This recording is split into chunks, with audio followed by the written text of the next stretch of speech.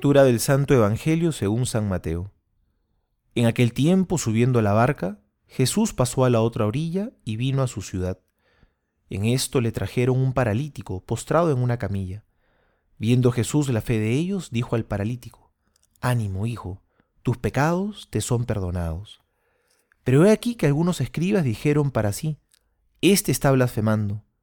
Jesús, conociendo sus pensamientos, dijo: ¿Por qué pensáis mal en vuestros corazones? ¿Qué es más fácil decir: «Tus pecados te son perdonados», o decir: «Levántate y anda»? Pues para que sepáis que el Hijo del Hombre tiene en la tierra poder de perdonar pecados, dice entonces al paralítico: «Levántate, toma tu camilla y vete a tu casa». Él se levantó y fue a su casa.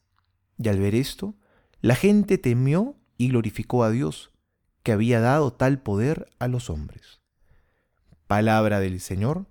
Gloria a ti, Señor Jesús.